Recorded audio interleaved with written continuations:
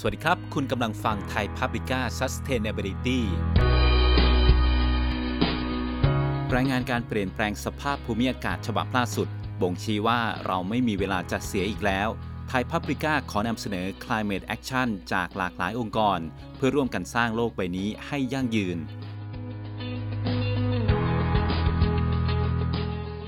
สำนักข่าวออนไลน์ไทย Publica พูดคุยกับคุณแดนปฐมวณิชประธานเจ้าหน้าที่บริหารบริษัท NR Instant Produce จำกัดมหาชนหรือ NRF ซึ่งเป็นหนึ่งใน3องค์กรแรกของประเทศไทยที่ได้เข้าร่วม Science Based Target หรือ SBTi 1.5 ดีกรีตั้งแต่ปี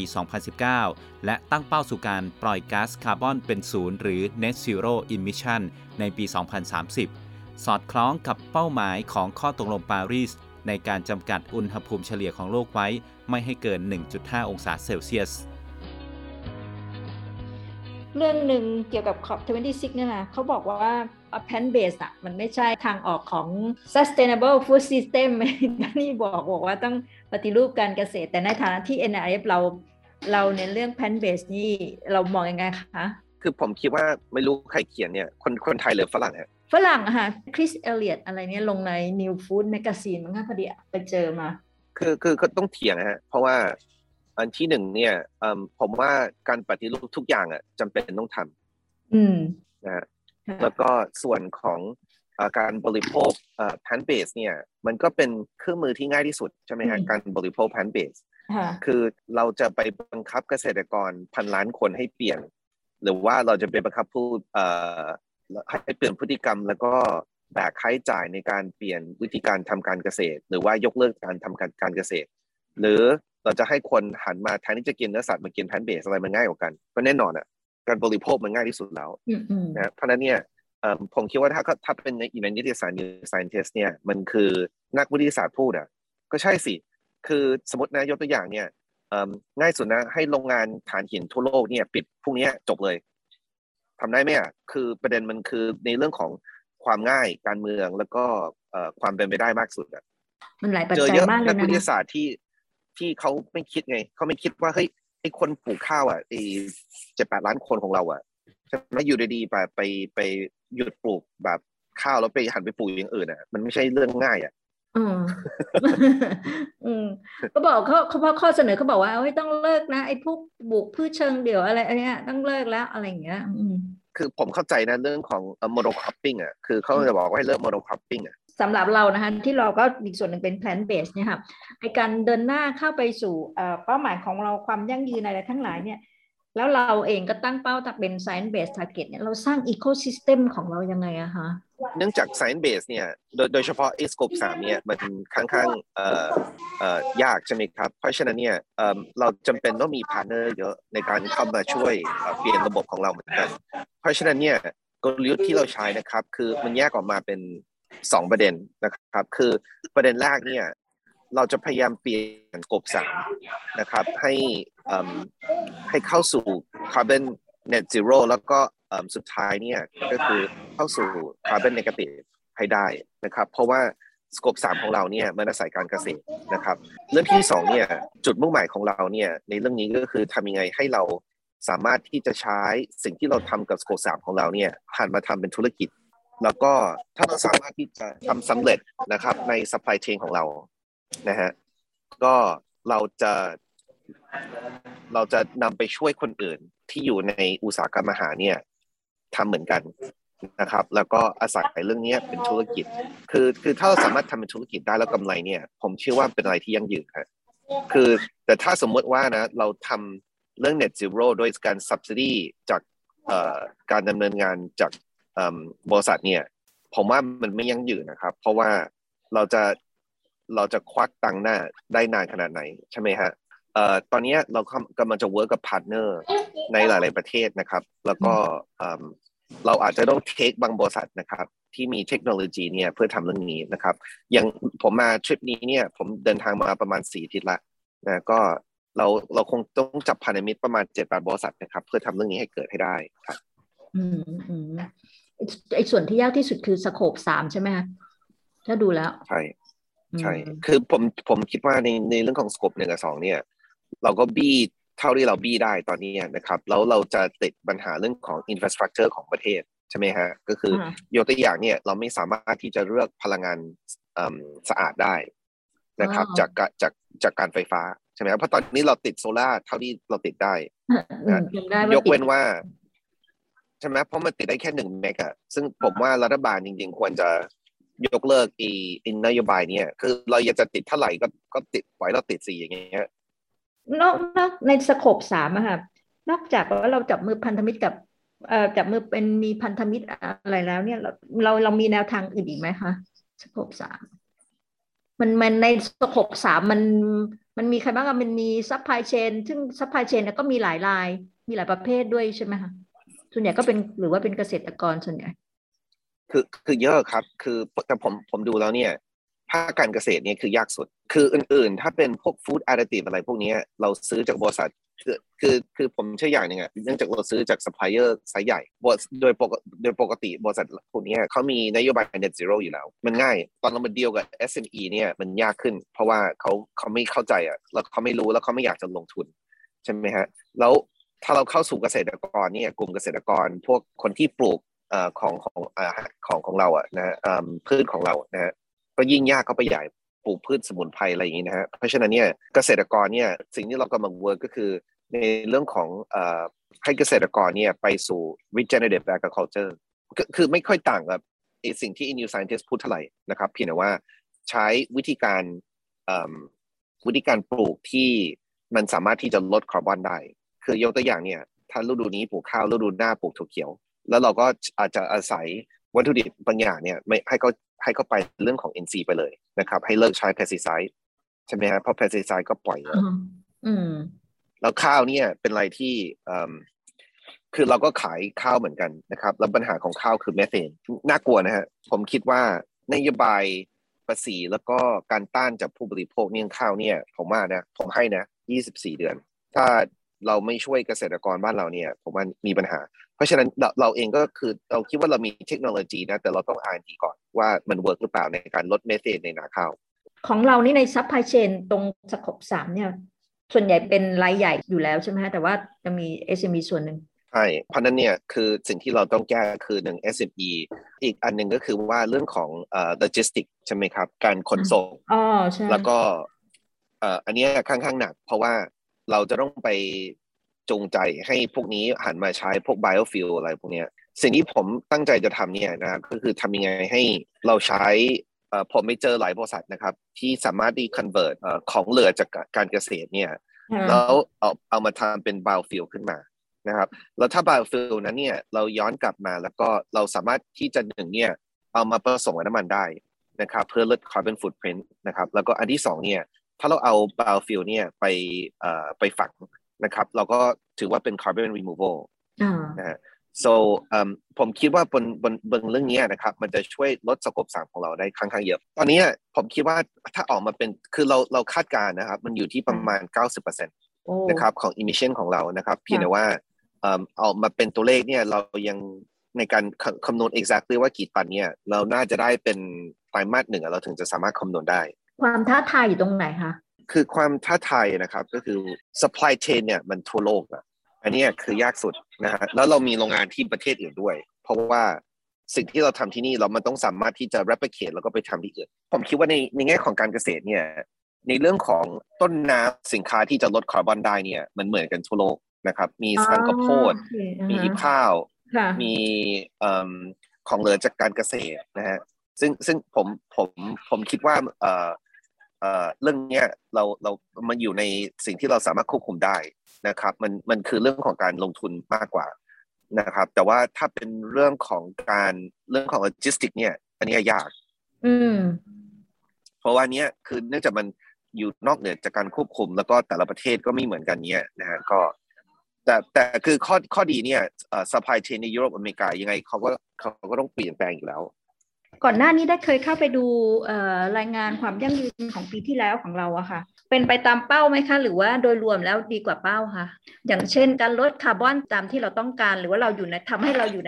ในเส้นทางที่จะลดคาร์บอนแล้วก็กลายเป็นคาร์บอนเนกาทีฟ company อะค่ะผมว่าเราก็ทำอยู่นะตามที่เราได้รีพอร์ตรายงานออกไปนะครับคือสิ่งที่สำคัญสุดเนี่ยคือข้อดีของเราเนี่ยเราไม่ใช่ CP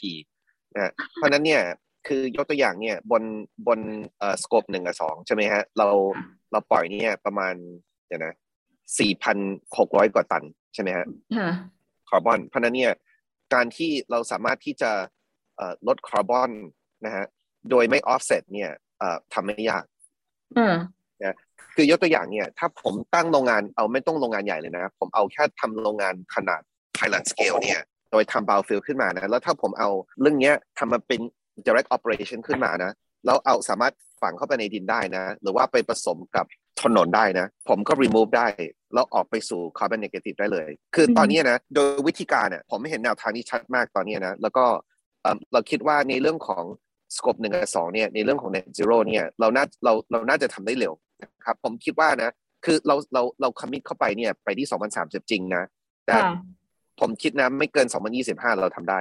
บน1 กับ 2บน1 กับ 2เหลืออีกหน่อยนึงไว้ทำสโคป3ที่จริงเนี่ยเราต้องทำคู่ขนานกันค่ะ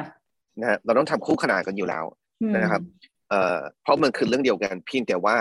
มันมีหลายอย่างมากบนสโคป3ที่มันอยู่นอกเหนือจากการควบคุมได้ครับตรงสโคป3อ่ะการขับเคลื่อนกับพวก stakeholder นอกจากพวกพันธมิตรแล้วในผู้มีส่วนได้ส่วนเสียอื่นๆนะคะทำยังไงอะคะผมคิดว่านั่นเป็นเรื่องดีทั้งนั้นเลยนะสำหรับ stakeholder นะครับก็มี1อย่างนะเอาเรื่องของนักลงทุนก่อนนะก็เขาไม่ค่อยเข้าใจว่าเรากำลังทำอะไรอยู่ผมคิดว่านักลงทุนไทยอ่ะไม่ให้ความสนใจด้วยถ้าผมทำเรื่องนี้ที่อเมริกานะคงดังแต่ทำที่นี่เนี่ยทุกคนก็คือเขาก็ไม่สนนักลงทุนไทยเขาสนใจแต่ earning อย่างเดียวแล้วเขาก็ไม่สนใจเรื่องความยั่งยืนเนี่ยผมว่ามันคือสิ่งที่เขาคงคิดว่าเป็น PR แล้วก็คุณยังไงคุณต้องทำอยู่แล้วผมว่าภาคการเกษตรเนี่ยสิ่งที่เราทำเนี่ยมันมีแต่ benefit เขาเพราะว่าถ้าผมสามารถเอานำ bio oil ของเรานะครับแล้วก็สินค้าที่เกิดที่เป็นสิ่งที่เป็น by product ของ biofuel ขึ้นมาเนี่ยไปให้การเกษตรเนี่ยนะครับแล้วเข้าไปลงในดินนะฮะของเขาเนี่ยมันเพิ่มผลการผลิตของเขาอ่ะคือเราใส่เข้าไปในดินใช่ไหมฮะ1เนี่ยเพิ่มผลการผลิตอันที่2มันเป็นการฝังคาร์บอนอย่างถาวรผมก็ได้ certificate ขึ้นมาเป็น carbon removal certificate so มันก็คือวินวินหมดภาคโลจิสติกภาคชิปปิ้งให้นำน้ำมันเนี้ยนะครับไปเป็นส่วนผสมของน้ำมันแล้วก็ลดฟุตพริ้นท์ของเขาสนใจหรือไม่เนี่ยก็อีกเรื่องนึงนะเราเริ่มทำยังคะตรงนี้ผมได้เทคโนโลยีแล้วนะครับบนทริปนี้เพราะฉะนั้นเนี่ยผมจะเริ่ม pilot ต้นปีหน้าเลยคือเราต้องทำบน supply chain ของเราให้มันเป็นตัวอย่างให้ได้คือตอนนี้ผม concern เรื่องเทคโนโลยีมากกว่านะครับเราต้องนำเทคโนโลยีที่สามารถนำมาปฏิบัติได้นะครับอันนี้สำคัญสุดนะครับหลังจากตอนนี้ผมคิดว่านะครับเราได้แล้วนะครับตอนนี้ก็คือการนำเทคโนโลยีเนี่ยย้อนกลับมาทำที่ประเทศไทยแล้วก็มาเวิร์กกับกลุ่มการเกษตรบริษัทที่อยู่ใน supply chain ของเราเนี่ยที่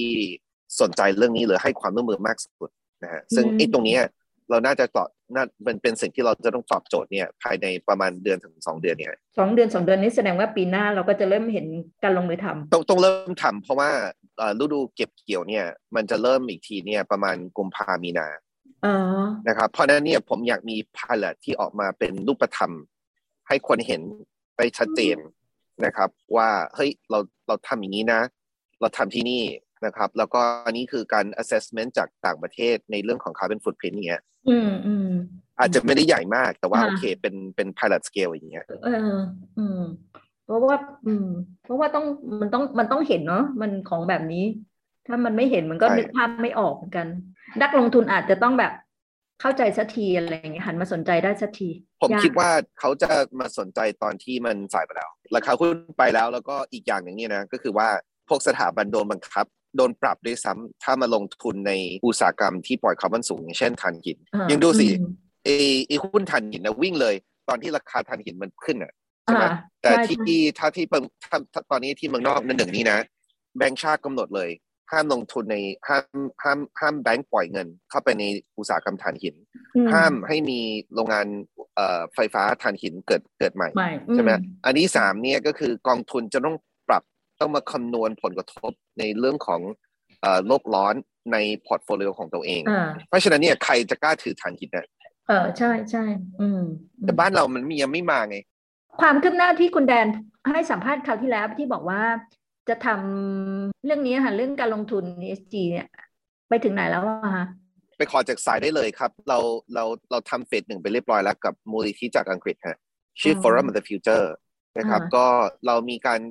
สร้างแบบเป็นคล้ายๆเป็น System Map ขึ้นมาในเอเชียในอาเซียนในเรื่องของผลกระทบของการเงินนะครับในระบบอาหารของเราคุณแดนคะในแง่ของการสื่อสารกับผู้บริโภคอะค่ะว่าจากนี้ไปมันจะต้องเมสเสจมันควรจะเป็นแบบไหนมันจะต้องทำมากขึ้นมากน้อยแค่ไหนอย่างไรอะคะเมื่อคืนก่อนผมก็นั่งคุยกับทาง TGO อยู่นะทางพี่หมูเนี่ยก็เราจะต้องจุดไม่ขีดละแล้วก็ไปอธิบายให้ทุกคนฟังนะครับว่าไม่ขีดเนี่ยนะครับกำลังจะไปเผาบ้านแล้วนะถึงไม้ขีดของผมเนี่ยนะอาจจะเผาบ้านนี้ไม่ได้แต่ถ้าไม้ขีดของพวกเยาวชนอย่างเช่นเกรตาเนี่ยมันมากันหมดนะฮะบ้านเราเนี่ยโดนเผาแน่นอนนะคือลองคิดดูนะว่าข้าวเนี่ยคือพวกนี้เขาประท้วงกันเนี่ยผมเจอเขาประท้วงกันเนี่ยนะเขาก็ด่าทำไมทุกคนต้องบินนะข้าวเนี่ยปล่อยคาร์บอนนะเท่ากับอุตสาหกรรมการบินคือปีนึงประมาณ 2.5% ของemissions ทั้งหมดถ้าเราดูนะครับว่าในเรื่องของแก๊สเรือนกระจกเนี่ยข้าวปล่อยเมทเทน 12% ของเมทเทนทั้งหมดทั่วโลกแล้ววันนี้ถ้าเอาตาม priority เลยนะคืออเมริกากับยุโรปเนี่ยเขาต้องการสกัดเมทเทนก่อนเพราะว่าเมทเทนเนี่ยมันทำร้ายโอโซนอะมากกว่าคาร์บอนถึง80เท่าใช่ไหมฮะเพราะนั้นเนี่ยเมทเทนเนี่ยเป็น enemy number one ก่อนแล้ววิธีการที่จะแก้ปัญหาเรื่องเมทเทนง่ายสุดก็คือมันก็ไปที่อุตสาหกรรมการไฟฟ้าก่อนเนื่องจากข้าวเนี่ยมันเป็นเบอร์3เบอร์4เมื่อไหร่เนี่ยเขาถึงจะเริ่มหันมาปรับอุตสาหกรรมข้าวเมื่อไหร่พวกเยาวชนทั้งหลายเนี่ยที่ประท้วงเนี่ยหันมาบอกว่าห้ามกินข้าวห้ามบริโภคข้าวมันก็จะกลายเป็นว่าคนที่บริโภคข้าวนะมันจะมีแต่ประเทศด้อยพัฒนาอย่างเดียวอย่างเช่นเขมรแอฟริกาเราจะส่งข้าวนะไปยุโรปอเมริกาเพื่อเปิดจีนด้วยนะเพราะว่าจีนเนี่ยเขาก็ไม่เขาก็ต้องตามนโยบายของอเมริกากับยุโรปอันนี้น่ากลัวนะเพราะฉะนั้นเนี่ยผมคิดว่านะเดี๋ยวต้องมาดูอีกทีว่าเราจะสร้างกระแสเรื่องนี้ยังไงนะครับว่าผู้บริโภคหนึ่งเนี่ยเอาภาคการเกษตรต้องมาปรับตัวนะอันที่สองเนี่ยผู้บริโภคเนี่ยก็ต้องมาช่วยกันนะครับในการที่จะหันมาบริโภคสิ่งที่มันยั่งยืนขึ้นคืออย่ามาซื้อแต่ของถูกอย่างเดียวแต่มาช่วยกันว่าถ้าสมมตินะเกษตรกรข้าวที่ปลูกข้าวเนี่ยเขาปลูกข้าวโดยใช้วิธีที่ดีโดยปล่อยเมทเทนต่ำเนี่ยแต่ว่าราคาแพงขึ้นนะซื้อเขาหน่อยใช่ไหมครับหรือว่าในเรื่องแพนเบสเหมือนกันก็ควรจะหันมาบริโภคมากขึ้นก็มาช่วยภาคอุตสาหกรรมอะไรอย่างเงี้ยนะครับแล้วก็มาช่วยเรื่องของคาร์บอนฟุตพริ้นท์ของประเทศเพราะว่าสุดท้ายนี่นะเราต้องคำนวณของประเทศทั้งหมดใช่ไหมครับในเรื่องของ inventory นี่นู่นอะไรอย่างเงี้ยอันนี้คือปัญหาเราต้องร่วมกันช่วยไม่งั้นเนี่ยเร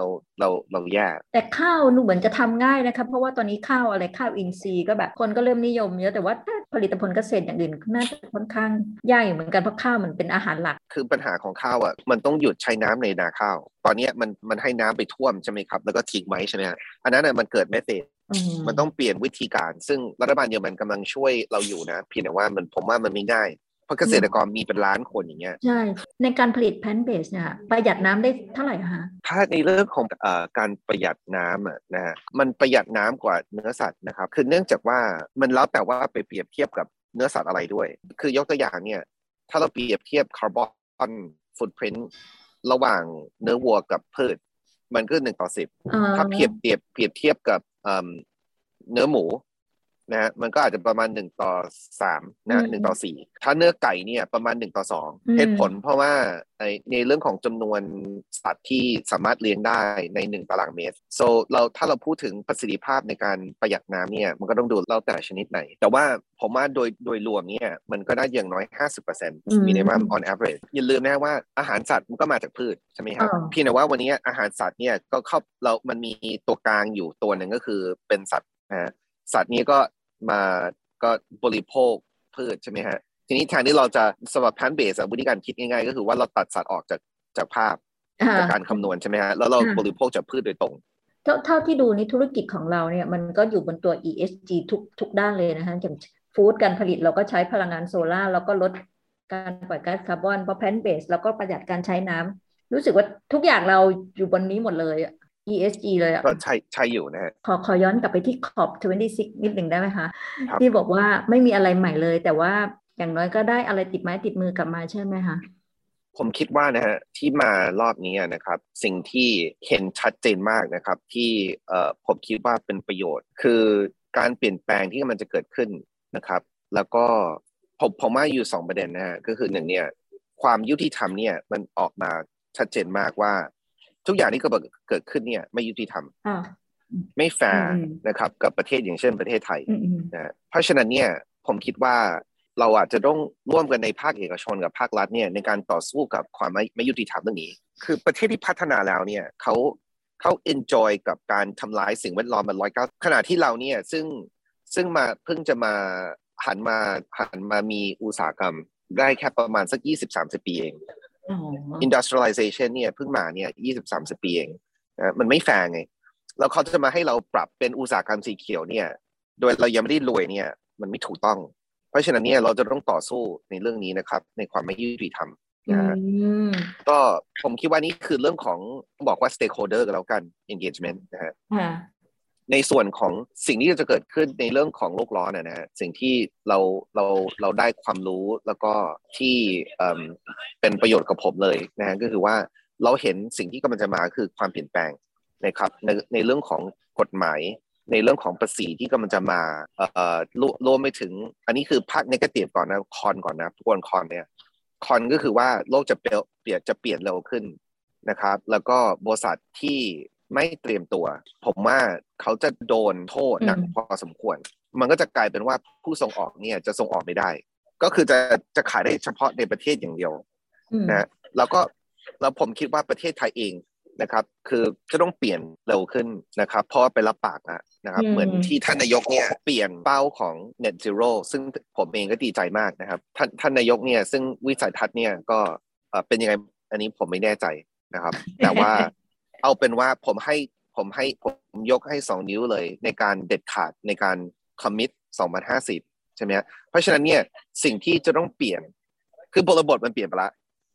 เราจะต้องเปลี่ยนกฎหมายเราจะต้องเปลี่ยนวิธีการคำนวณเราจะต้องเปลี่ยนวิธีการ